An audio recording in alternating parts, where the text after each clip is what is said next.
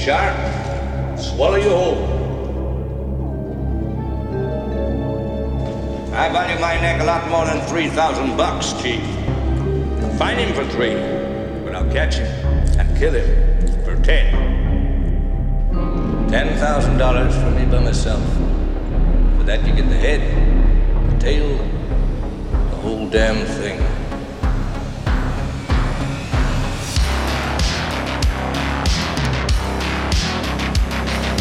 You yelled shark. We've got a panic on our hands on the 4th of July. Mr. Vaughn, I pulled a tooth the size of a shot glass out of the wrecked hull of the boat out there, and it was the tooth of a great white. A what? You're gonna need a bigger boat. Love to prove that, wouldn't you? Get your name into the National Geographic. Now, I'm not saying that this is not the shark. It probably is, Martin. It probably is. It's a man-eater. It's extremely rare for these waters. But the fact is that the bite radius on this animal is different than the wounds on the victim. Get out of that boat!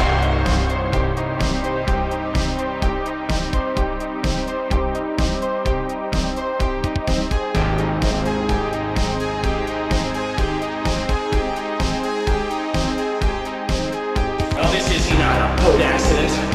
There wasn't any propeller. There wasn't any coral reef. And it wasn't Jack the Ripper.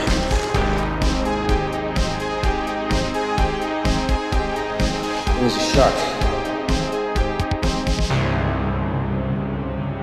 I'll never put on a nice jacket again. Anyway, we delivered the bomb.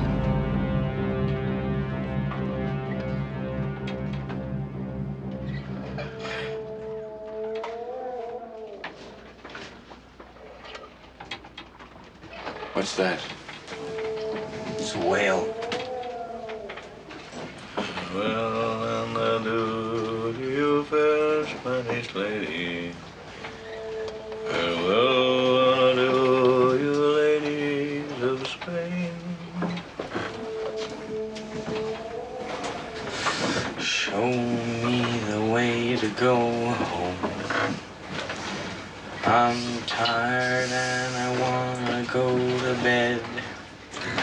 I had a little drink about an hour ago, and it's got right to my head. Wherever I may roam, by land or sea or foam. And welcome back to episode 46 of the Jaws Obsession. Welcome back, everybody, where we are here to share with you, prove to you, convince you, or remind you that Jaws is the greatest movie of all time. If you could have guessed it from that opening, this is going to be episode 46, The Way to Go Home, as in Show Me the Way to Go Home. We've had numerous requests by email from listeners that wanted to know more about this song and how it came to be in the movie. So what is the significance of this song, and how did it come to be placed in the movie Jaws? There's two ways we can analyze this, and we're going to do both of those. One is the origins and the history of the song in real life. How was it brought to the set of Jaws? And then the second part would be, what can we derive from its use in the Jaws universe when Hooper chooses to use it to break the ice after Quint shares his history with them regarding the USS Indianapolis? What significance does that bring into the Jaws universe?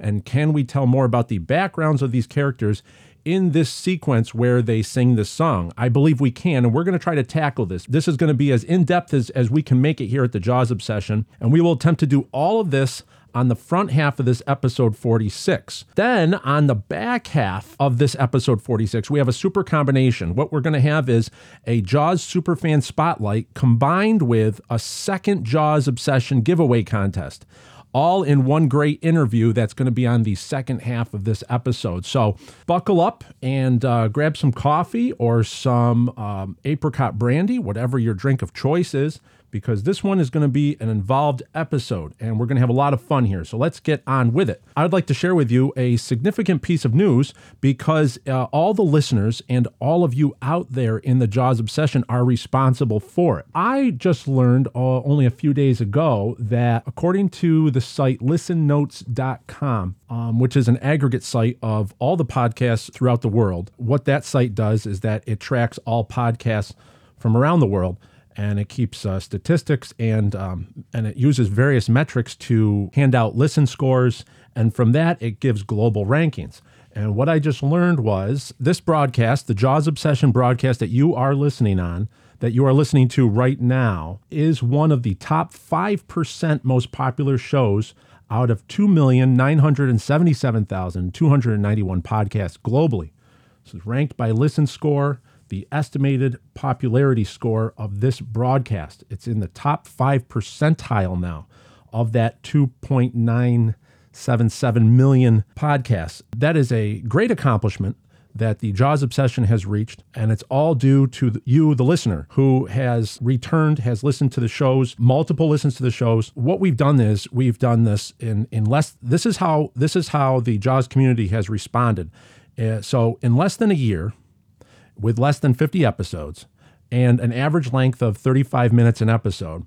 We're not monetized here, so there's no advertising push of any kind. This is just pure love of the greatest movie ever made. And that's what's fueling this ship here called the Jaws Obsession. Your great reviews and your comments on Apple, Spotify, and Amazon. The 5-star reviews really help because that pushes the algorithm for those platforms to bump us in the searches when someone searches film history, that the Jaws Obsession will pop up in there on higher up on the list. So therefore, there's always new listeners coming to the show, and they're listening to the back catalog of the show. And those great reviews that you've been leaving have really helped. And now we are in the top 5% of podcasts worldwide. That's great. That's great news. And it's exciting to share. And I want to thank you for all the support, because without listeners, this really isn't much of an operation. So thank you for doing your part. And if you haven't yet, those 5-star reviews on those platforms, Apple, Spotify, and Amazon, or whatever podcast platform or broadcast platform you're listening to at this time, those good reviews really help. We're now averaging 4.5 out of 5 stars over on Apple Podcasts. We are batting 1,000 with the 5-star, all 5-star reviews over on Spotify. Very exciting to see, and I thank you for it. So now, without further ado, let's get into the Show Me the Way to Go Home. The first part is, let's give a history of the song. Show Me the Way to Go Home is a popular song that was written in 1925 by the English songwriting team Jimmy Campbell and Reg Connolly, and they used the pseudonym Irving King to publish the song. The song is said to have been written on a train journey from London by Campbell and Connolly. They were tired from the traveling and had a few alcoholic drinks during the journey, hence the lyrics. The song is in common use in England, Ireland, Scotland, Wales, and North America. The publication and lyrics were written in 1925, so this song is almost 100 years old. How about that? In 1925, this song is going to be 100 and Jaws will be 50. 50. So we're looking at 1925. 2025 is going to be a big year.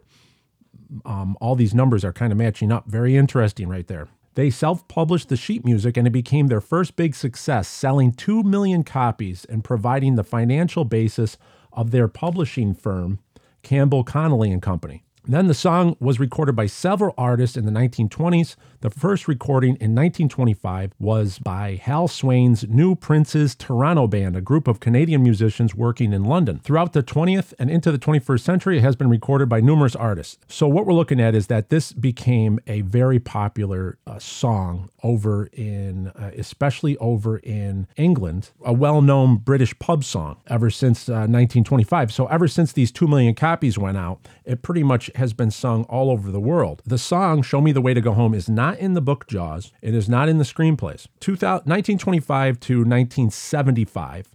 So for the first 50 years of this song's existence, it was recorded, and I kept a tally here. I have it as there was 51 recordings by various artists and performers either with lyrics or just the instrumental. But 51 different recordings over the 50 years of its existence between 1925 to 1975. So that makes it a very popular song. How can we drill down on exactly how is this song brought to the set of Jaws? We'll cite none other than the son of Robert Shaw, Ian Shaw, on his Twitter account back on March 1st. Someone mentioned Robert Shaw singing Farewell and Adieu to You Fair Spanish Ladies in the old, when he starred as Captain Dan Tempest in The Buccaneers, an old television series. Robert Shaw was singing this 18 years before he starred in Jaws. Well, Ian Shaw came back in with this little, two little sentences of information here. What Ian wrote was, yes, he brought that song to the film, and indeed, Show Me the Way to Go Home. So according to Ian Shaw, that Robert Shaw not only brought Farewell and Adieu to You Fair Spanish Ladies to the set of Jaws, he also brought Show Me the Way to Go Home to this sequence. Very interesting, because that goes back to our last episode about Jaws timing. Had Quint been played by anybody else, we would have not had these beautiful little moments of Quint inside Jaws. So this is strictly Robert Shaw bringing his unique take on Quint and the songs that are in this movie to the set of Jaws. Very interesting. So that goes back to our last episode. The Jaws timing is this movie was made at the right place at the right time to come out the way it did. And it was a nice little touch what Ian Shaw did, and I believe he remembers his father through this song as well, that after his play The Shark is Broken, after the play wraps and the lights come on and the crowd's filtering out, what's playing are multiple recordings of Show Me the Way to Go Home as everyone's finding their way to the exits. And I thought that was a nice little touch by Ian Shaw. It's a nice little Robert Shaw stamp on that moment. I was really touched to experience that in the theater up in Toronto when I saw The Shark is Broken. So well done to him. So with that confirmation that we know how the song got to the set of Jaws. So now we know the history of the song in the real world. And there's been over 51 recordings. We don't have time to play all 51 recordings, but what I'm going to do is we're going to go play 4 different versions of this song that were recorded. What I think we can do is we actually can draw a picture of the backgrounds of our 3 characters, Quint, Hooper, and Brody, because what we're going to do now is the significance of the song within the Jaws universe, that all 3 of these men from different backgrounds all knew the same song and they all sing it together as a bonding experience. So let's see what we can do. What I did is I went through a lot of different versions of this song. And the ones I'm going to play here is what we're going to try to pick apart, and we're actually going to try to see how they compare or how they relate to the Jaws universe. Before we start that, let's establish some birth dates, okay? We already did this in some other episodes. We did this in episode 24, How Old is Quint? We established Quint's birth date. We established Brody's age in Jaws Obsession episode 16. And then we established Hooper's age, the 2 episodes, episode 35 and episode 36. We have been playing around with trying to narrow down when these guys were born. So we can't go into how we got there because you have to just go back and listen to those episodes. Quint was born in 1916. Brody was born in 1930. And Hooper was born in 1946. So what we have is in Jaws takes place in 1974, the summer of 1974. That's it. We're inside the Jaws universe. So what we have is we have Quint, who's about to turn 58 years old. We have Brody, who is 44 years old. And we have Hooper, who is 28 years old on the Orca in the summer of 1974. Okay, write this. This is early July 1974. We have to look at those different ages and how each of these men would have been introduced to the songs, to these different versions of Show Me the Way to Go Home, as it filtered throughout the recording universe, as it filtered into their lives over the many years that it was recorded. So let's go to the first one. The first one was in 1925. That's the original recording, the New Prince's Toronto Band, Show Me the Way to Go Home. Now remember, this piece of music sold 2 million times back then. So there was a number of recordings by different artists from between 1925 and 1930. But I'm going to go with the 1925 version. We have Quint was born in 1916, so this is going to make him 9 years old. He's grown up in the New Bedford area, in New Bedford, Mass., and there still is a whaling industry going on. And there's a massive fishing industry going on as well. He would have heard his dad and other dads his dad and other sailors singing this song, either coming home from the pub or coming home from the local dive bar, the local fisherman's wharf. And this would have been the version that was maybe possibly played on the radios around that time. So let's listen to a little bit of the 1925 version by the New Prince's Toronto Band, Show Me the Way to Go Home. When I'm happy, singing all the while, I don't need nobody then to show me how to smile. When I've been out on the street, toddling down the street, with this little melody, everyone I greet. Show me the way to go home, I'm tired and I want to go to bed. I had a little drink about an hour ago, and it's gone right through my head. No matter where I go, on the land or sea or home, you'll always hear me singing this song, show me the way to go home. And that was the 1925 original recording of Show Me the Way to Go Home. So, and what we're going to do is on our show notes over at Jaws OB at our Telegram page, I'm going to put all these different videos. I'm pulling a lot of these off of YouTube. One I'm going to pull off of Spotify, but I'm going to put links up there. So if you want to hear these full tracks, you can listen to them there. There's a couple of the next few ones I'm going to play the full track just because it's going to be a little tough to get past the censors on YouTube. But for the audio broadcast that we're doing here, I think we'll be all set, because I want everyone to listen to these full versions to hear what the points I'm going to try to make. So that was the original recording. Now, if you think about that, Quint would have been 9 years old when he heard that. And that's what his father would have been singing. That was released when he was 9. We're going to fast forward all the way to 1958. So the song was recorded multiple times, had a little bit of lull in the 40s. It was recorded once in 1940, but then it started picking back up in the 50s. And the one from 1958 that I'm going to drill down on here is by the Andrew Sisters. The Andrew Sisters, Patty, Laverne, and Maxine, they recorded a version that I believe is what Hooper is referencing here in this scene, as well as Brody picks up on that. And we're going to get to that here. So let's listen to the 1958 version first, and then let's see if we can dive into the Andrew Sisters version of Show Me the Way to Go Home and see the references that Hooper's making to this track. When I'm happy, singing all the while, I don't need nobody then to show me how to smile. When I've been out on the spree, toddling down the street, with this little melody, everyone I greet. Show me the way to go home, I'm tired and I want to go to bed. I had a little drink about an hour ago, and it went right to my head. Wherever I may roam, on land or sea or foam, you can always hear me singing this song.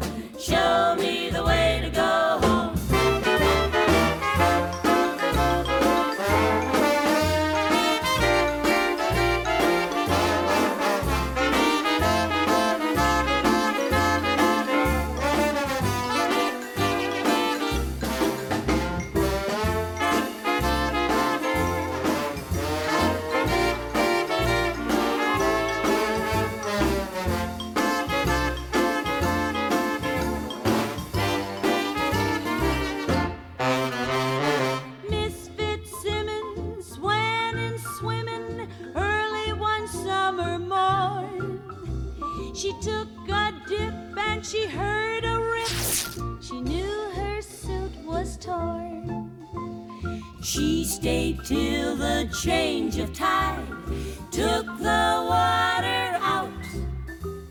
When no longer she could hide, she began to shout, show me the way to go home. I'm tired and I want to go to bed. I had a little drink about an hour ago, and it went right to my head. Wherever I may roam, on land or sea or foam, you can always hear me singing this song. Show me the way to go. Don't tell me where to go. Show me the way to go.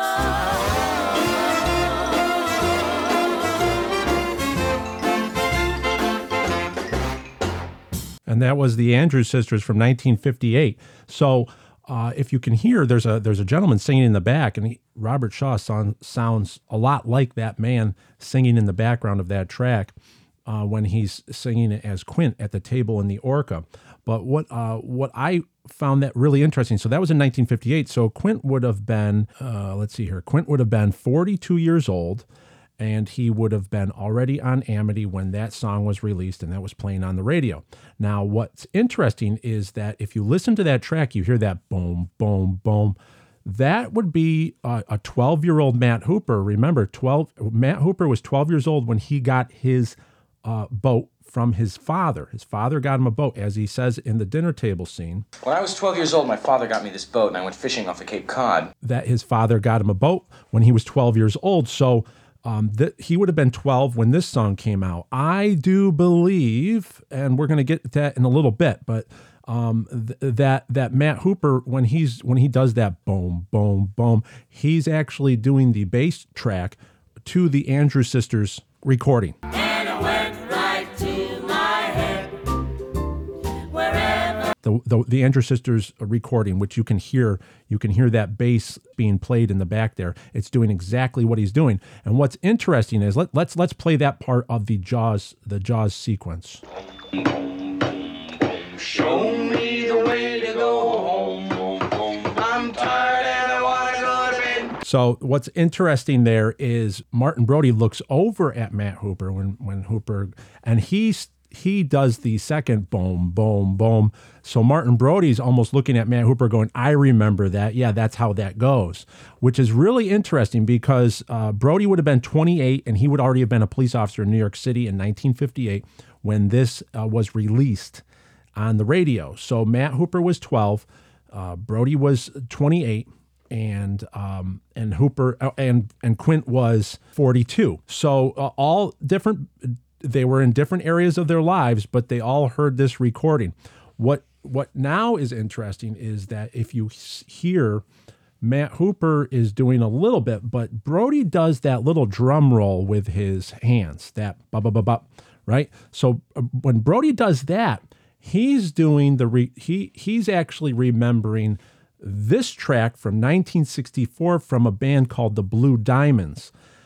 This was their version of Show Me the Way to Go Home. Now, everybody listen to the drum rolls in this. We're going to just play a little bit of this one. So this would be the 1964 version of Show Me the Way to Go Home by the Blue Diamonds. Show me the way to go home. I'm tired and I want to go to bed. I had a little drink about an hour ago, and it's gone right through my head. No matter where I roam, on land or sea or foam, you can always hear me singing a song. Show me the way to go home. Show me the way to go home. I'm tired and I want to go to bed. I had a little drink about an hour ago, and it's gone right through my head. No matter where I roam, on land or sea or foam, you can always hear me singing a song. Show me the way to go home. And that was the 1964 version of Show Me the Way to Go Home by the Blue Diamonds. If you listen to that little drum roll right there, that's what Brody and Hooper are doing. So Brody starts, Hooper starts doing that a little bit, but Brody does that at the perfect time. Show me the way to go home. I'm tired and I want to go to bed. I had a little drink. I'm tired and I want to go to bed. I had a little drink. And you can hear that in that second verse of the song that I just played, which is really the third verse. I just clipped that down, but I'm going to put a link to the full song on our show notes. But very interesting what's going on, because that version, the 1964 version, Chief Brody would have been 34 years old, and he would have been in his New York City squad car at the time, possibly a detective, listening to the radio. And so that would have been 10 years before this. They're on the boat in the Orca. So Chief has a different memory of the song, Hooper's different memory of the song, and of course Quint is coming with the classic version of the song, but he probably knows all the different versions because Quint has been listening to the radio this whole time. Recording of the song was in 1968. And this is going to lead me to, it sounds nothing like what is, it sounds completely different. So Julie London recorded this song, Show Me the Way to Go Home, in 1968. Now, Hooper would have been 22 years old. He would have been in school as a marine biologist, studying to be a marine biologist. So this is 1974. So this was about 6 years prior to them being on the Orca. This is what Hooper would have heard during his college years.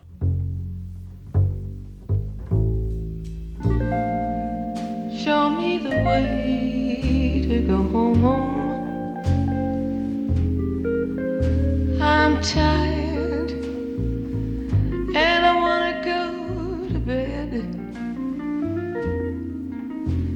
I had a little drink about an hour ago, and it's gone straight to my head. And that was Julie London's version of Show Me the Way to Go Home from 1968. So this track, this song was actually a part of society for many, many years for these three characters in Jaws.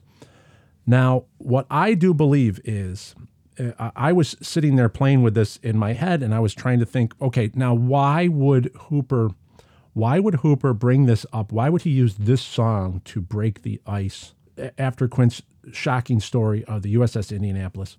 And what I do believe is that I think Hooper, his father, had something to do in the Navy, and I think Hooper was remembering his father singing this song as well. He, at the time, we discussed in episodes 35 and 36 that father and son dynamic that's going on between Quint and Hooper, because of the little information that we would drop in about Hooper losing his father at 16 years old. And then he's trying to gain the respect of Quint in a father-son dynamic way. And how did I get around to this theory that Hooper is remembering his dad singing this song? And so he starts singing it because at that point, he's very he's got the most respect for Quint at this moment, because of he knew exactly what the USS Indianapolis tragedy was, where Martin did not. Remember, it was not commonly known at the time. The USS Indianapolis was only that what happened was only declassified shortly before that. I want to say it was the late 60s. I'd have to get a better answer for you on that, but it was not common knowledge in society at this time. In fact, in 1974, a lot of people were shocked to hear about this. So when Brody asked what's the scar about, what happened in the USS Indianapolis, but Hooper already knows because he says you were on the Indianapolis. So Hooper has the most respect for Quint, and I think that Hooper is also thinking about his father after the end of that story and about the loss of his father. So he starts singing Show Me the Way to Go Home, because it really has never left society at that time, the song. But also, I was searching around, and what I stumbled on is, while going through numerous tracks in YouTube, One of the greatest pieces of investigative kind of in finding details about something is you go to YouTube and just go right to the comments. If you scroll through the endless pages of comments, you sometimes can find a theme or you can find really great bits of information. But what I was seeing in all these different videos of Show Me the Way to Go Home. So I'm just going to read these comments without any names, but I think we're all going to see the common theme that's going on here, and it's going to lead us into getting inside Hooper's mind. I remember when my granddad used to sing this, out of tune of course, to make me feel better when I was sad. Often find myself humming it. Another comment. My grandpa was a singer. He sang this song every weekend when it was time for Mom and Dad to take me home. By then I would scream and fight what I wouldn't give to hear it in his voice one more time. Thanks for sharing this. I'm a kid from the 1940s, and I remember the song of the Andrews Sisters, Happy Memories.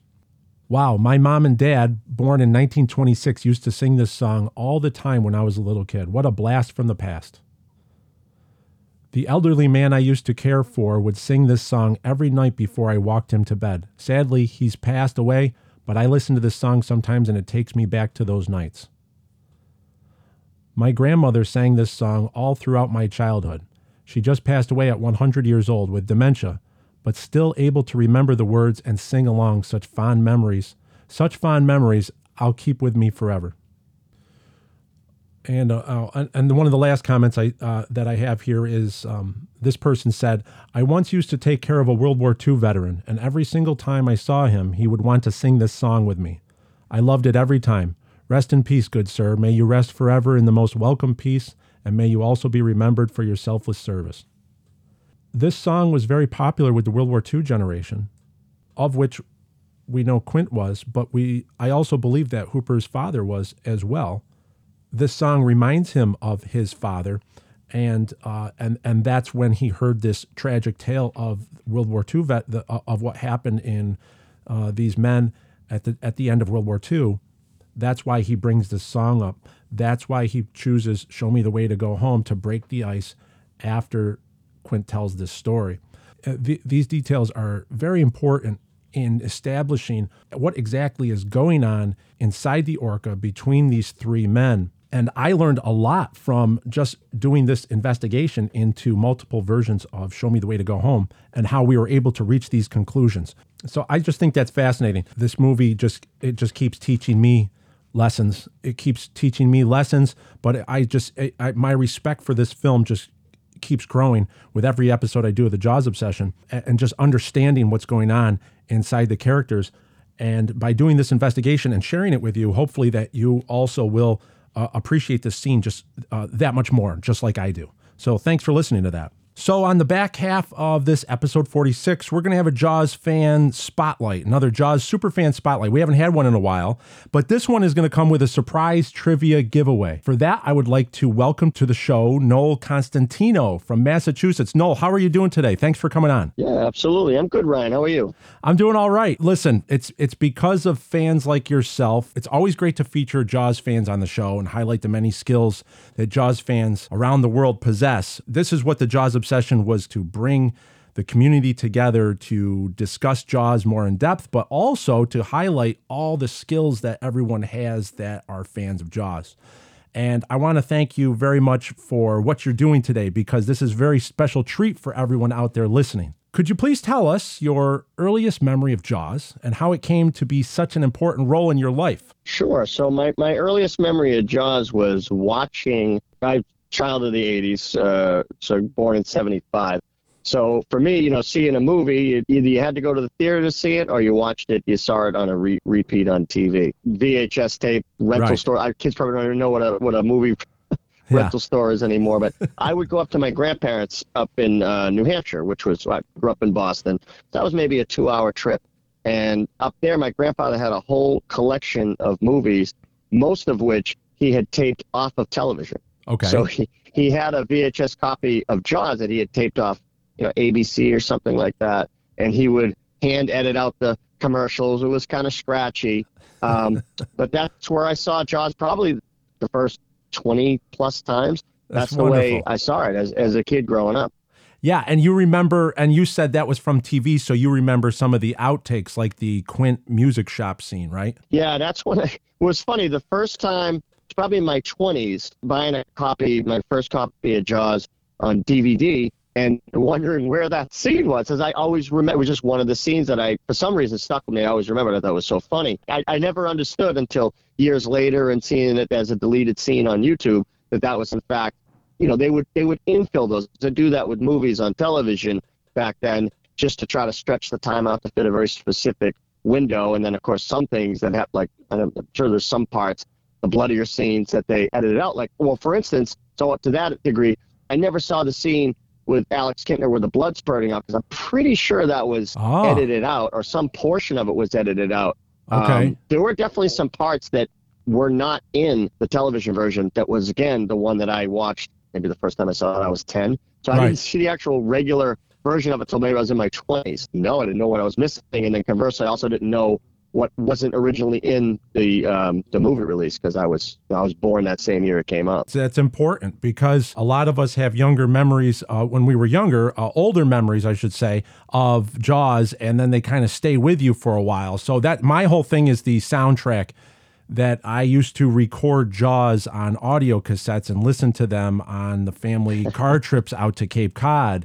And so now when I hear the new 6.1 or 5.1 surround sound enhanced, I can't listen to that. I always have to switch to the old stereo or mono soundtrack.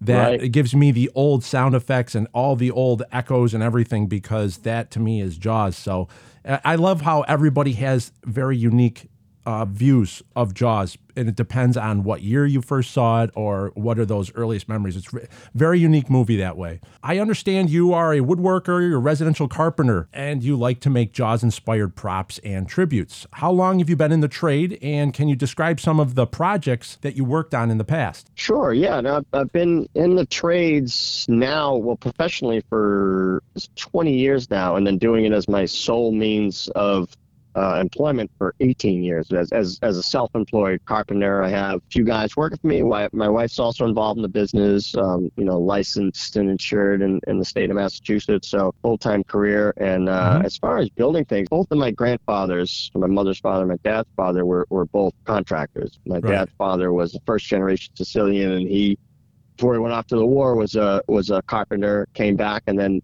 made his living in the Union as a carpenter his entire life. And then my other grandfather was an electrician. So I sort of have that. And actually, I'm fortunate enough, I'm one of the few grandchildren that is in the trades at all to have some tools from both of them. So I still use their tools.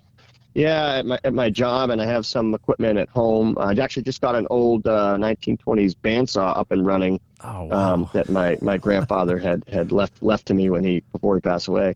So it was pretty important and special. Oh, wonderful. Yeah, lineage, antique tools and the lineage there. That's great. I love that.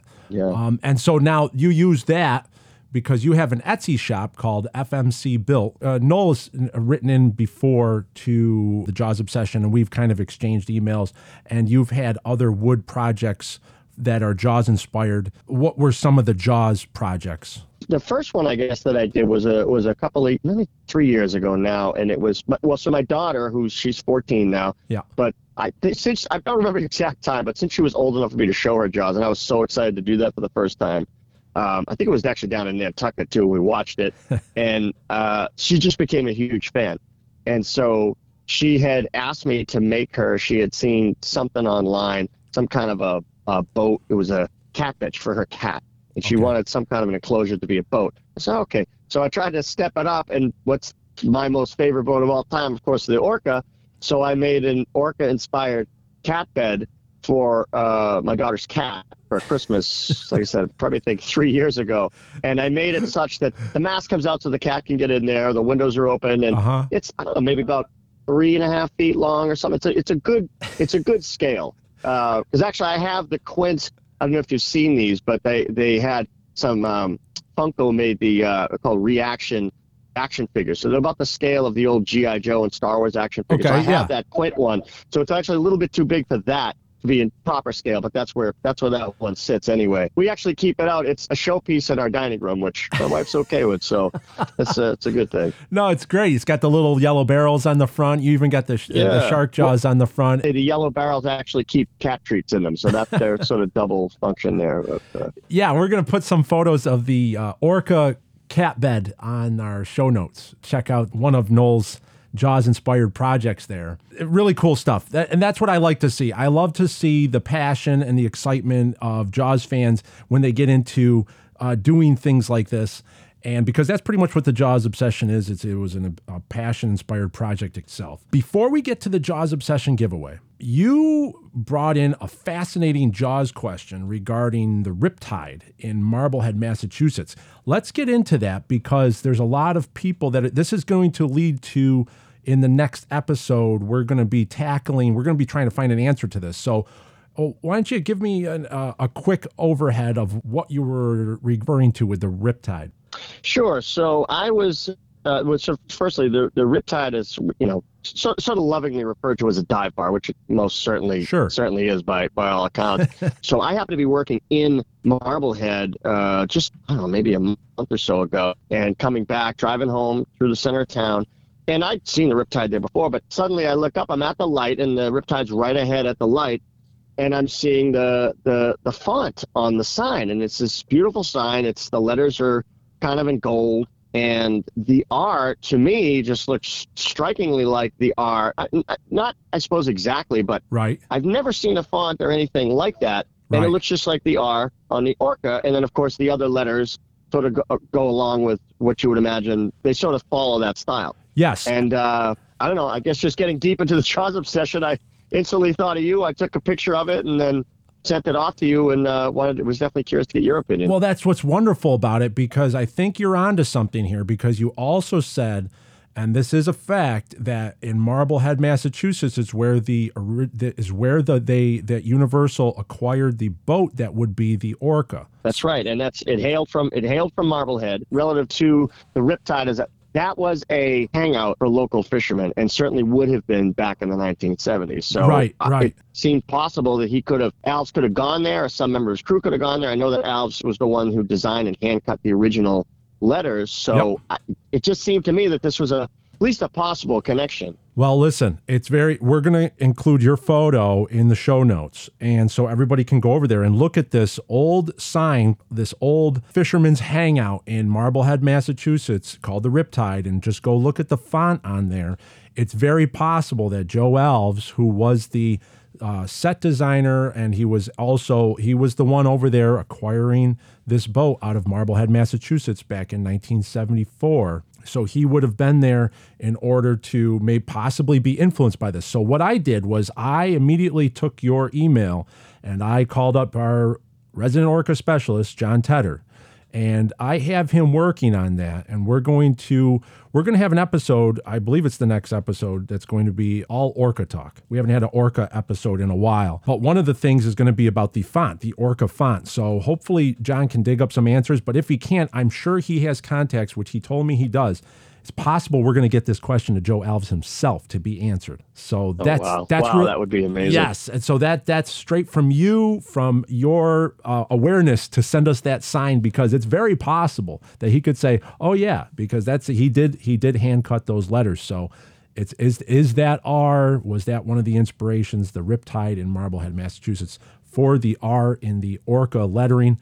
We will find out soon. So I want to thank you for contributing to that. So Noel, what is it about the orca that fascinates you even to this day, where other more modern boats just don't cut it? You are a boater. You are experienced in that nautical. You come from the New England area. What is it that the modern boats just don't have that the orca does that fascinates you? Yeah, growing up around Boston, I literally out the window of my childhood home, I could see the Boston skyline, and we lived in a little right around the corner. I used to play as a kid in a saltwater marsh that led out to Boston Harbor, and then, of course, obviously the Atlantic. My first job was at a boatyard when I was 12, And actually, to this day now, I store my work truck, and my boat sits right next to it that I'm working on. We were talking earlier about when everybody sees Jaws in a different way, in a different spotlight. And some people see things that remind them of their,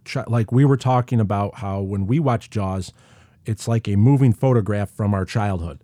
So we know you grew up your summers on Nantucket. I grew up summers on Cape Cod. So when you see Jaws, you're seeing almost the same images, even though you can't quite place it.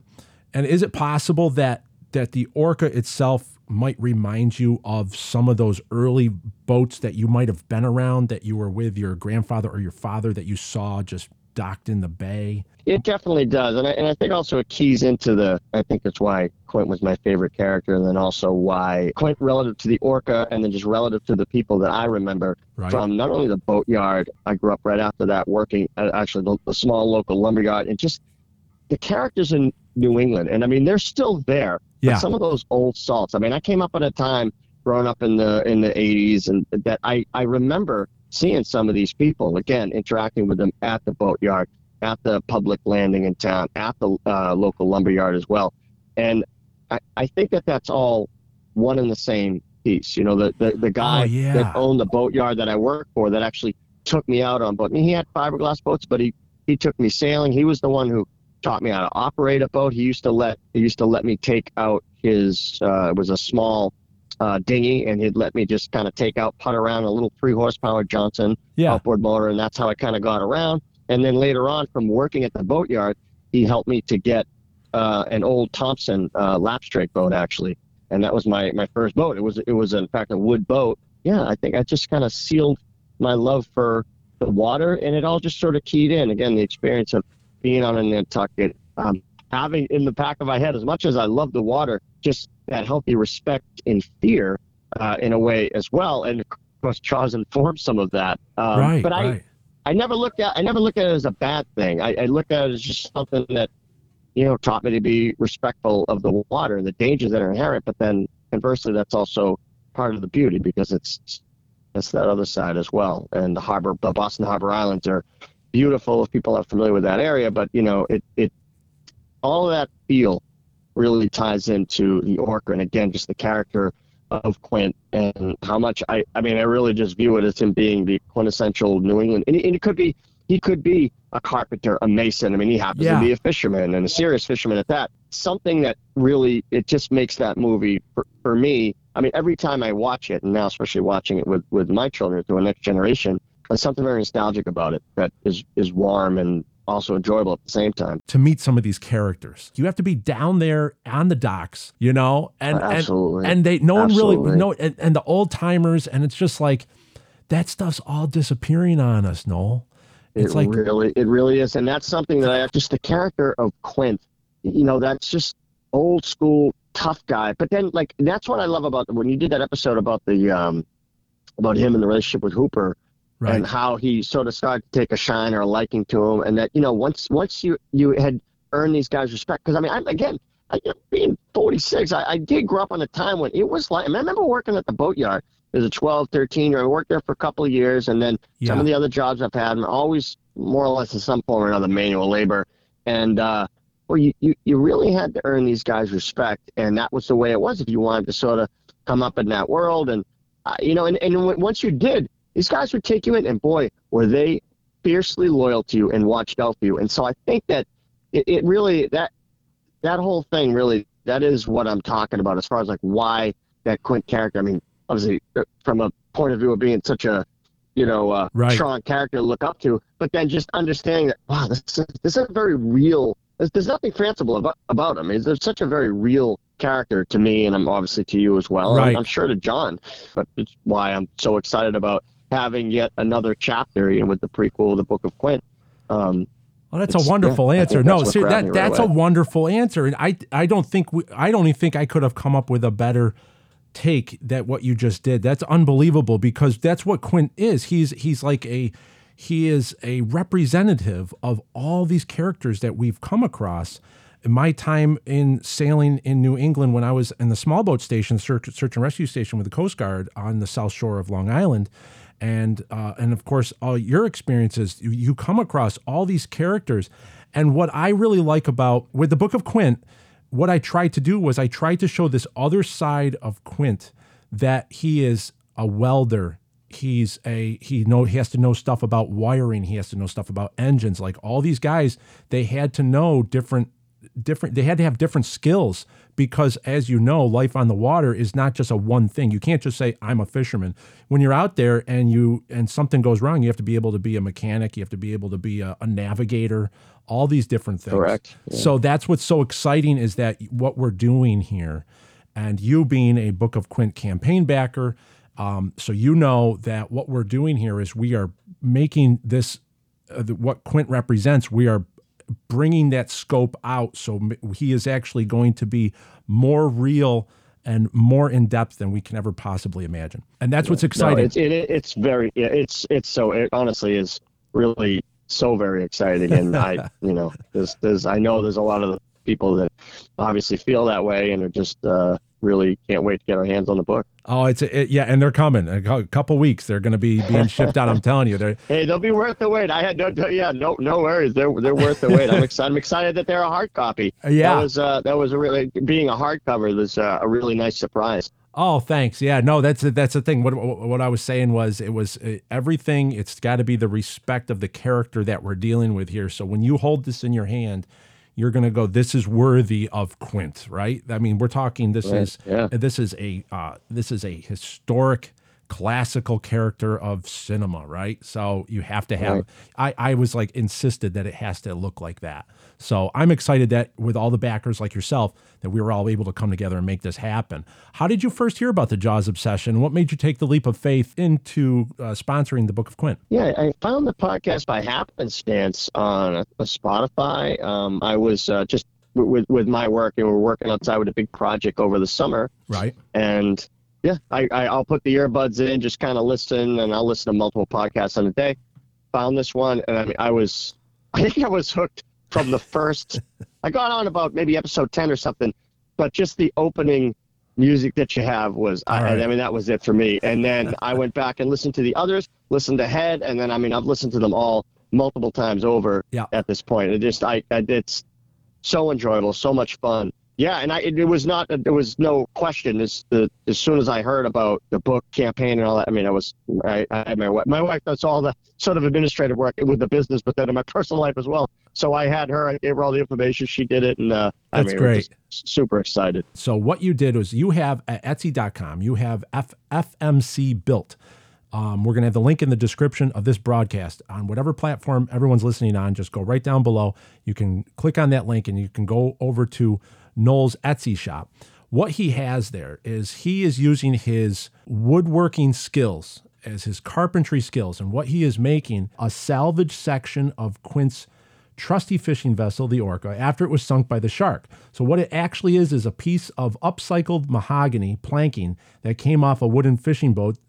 And the size and the font of the registration numbers, it was all been carefully made to look like the original Orca as much as possible. So these signs are made to order, and Noel only has a limited amount of stock. But what he has done was he has said that he is going to give one away. So if everybody goes to either our show notes, you can see photos of it, or if you go to his Etsy shop over at FMCBuilt at Etsy.com, you can see one of these signs. He's going to give one away to the first person to email here at the Jaws Obsession the answer to this trivia question that we're going to put out there.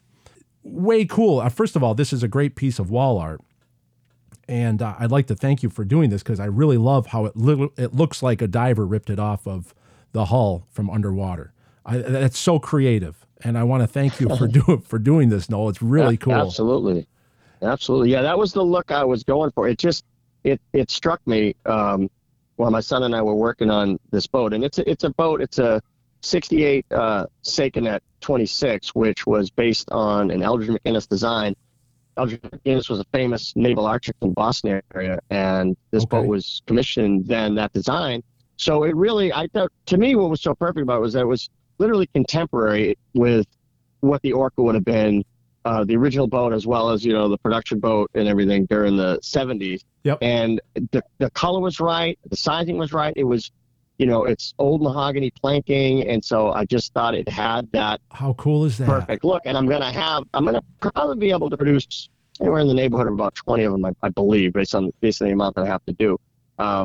So yeah, it was, and honestly, the podcast gave me the idea, and then of course finding, I think around the same time, I'm not sure, I might have even stumbled upon John Tedder's Orca Rebuild. I believe that I did. Okay. Prior to even finding the podcast, and then when I found out you two were linked, it was like this epiphany, and so because I've wanted to do some other things for a long time, and this is my first product in the Etsy shop. I actually have another one I'm working on now. Okay. I hope to release in another week for, hopefully the holiday season. Just short run of stuff. I'm just, one guy doing this on the side. Yeah. But yeah, you guys really, truly inspired me to kind of go and push ahead, busy life, family, work, and all that, self-employed, but to kind of put these things out there and build them. And it's been so much fun. And of course, you having me on the podcast and doing this is great. So well, I hope everybody listen. That I'm glad that's so great that everybody, because this is what you're doing is inspiring me. So this is great. If you have a Jaws wall at home, or if anyone out there is a Jaws collector, these are one-off. I'm telling you, he only has enough stock for a limited amount, but this is antique wood from an antique fishing boat made to look like the Orca's hull. It's pretty cool. I'm going to have to get one on my Jaws wall next to the posters. So let's get into this trivia question. Everybody, Noel's going to ask the trivia question, and then the first person to email at jawsob2025@gmail.com with the correct answer, I'm going to let you know that you're the winner, and then you sent me your information. I will forward it over to Noel, and then you will get one of these pieces of Orca hull, which is really cool. So go ahead, Noel. What's the trivia question? So the trivia question is, what was the original name of the Orca that Joe Alves purchased from the fishermen in Marblehead, Massachusetts? There you go, folks. What was the original name of the boat that was used to become the Orca? Now, everybody who's been an avid Jaws Obsession listener, you should know already.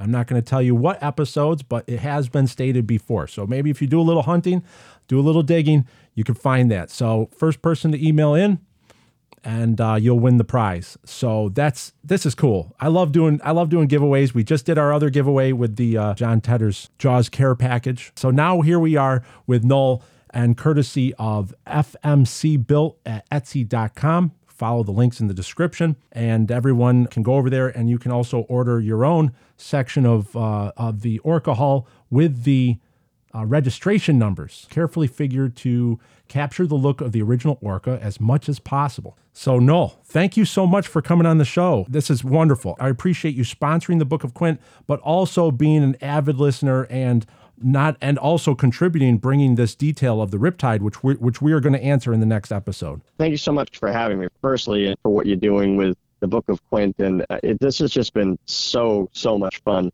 And then also, too, I'm so super curious to find out whether or not I'm going crazy, or whether or not that R, in fact, did influence Joe Alves. So I'm really excited to hear that John's on the case there. Yes. And I can't wait to hear that episode. Yes, we'll get the answer up in the next episode. Absolutely. Thanks a lot. Thanks again. And let's stay in touch. And of course, we're going to stay in touch. I'm going to let you know who wins the contest. Absolutely. Absolutely, Ryan. Thank you so much. You got it. Talk to you later. Show me the way to go home. I'm tired and I want to go to bed. I had a little think about an hour ago, and it's gotten right to my head. Wherever I may roam, by land or sea or home.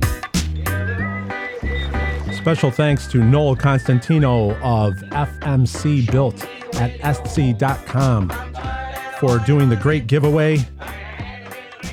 For anyone that emails in to jawsob2025@gmail.com, the first email to give the correct answer to what is the name of the vessel that was used to make the Orca.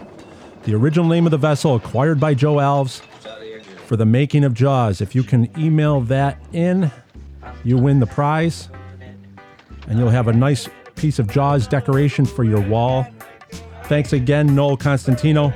What a great interview. Great times. We learned a lot on this episode. I always love episodes like this when I can learn more about Jaws. And I'd like to thank you all for listening and being along for the ride here.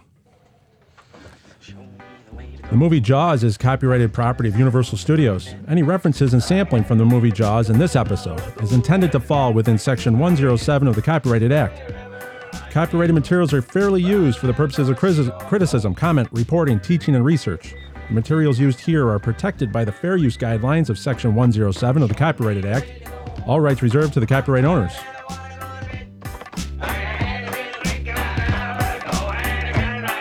Thanks again for everyone making this a top 5% in global rankings of all podcasts worldwide. We have listeners all over the world, 47 countries and counting. Very exciting. It couldn't have been possible without you coming back every week to hear more about Jaws and learn about what makes Jaws the greatest movie of all time. And with that, thank you for listening. Until next week, farewell and adieu, and show me the way to go home.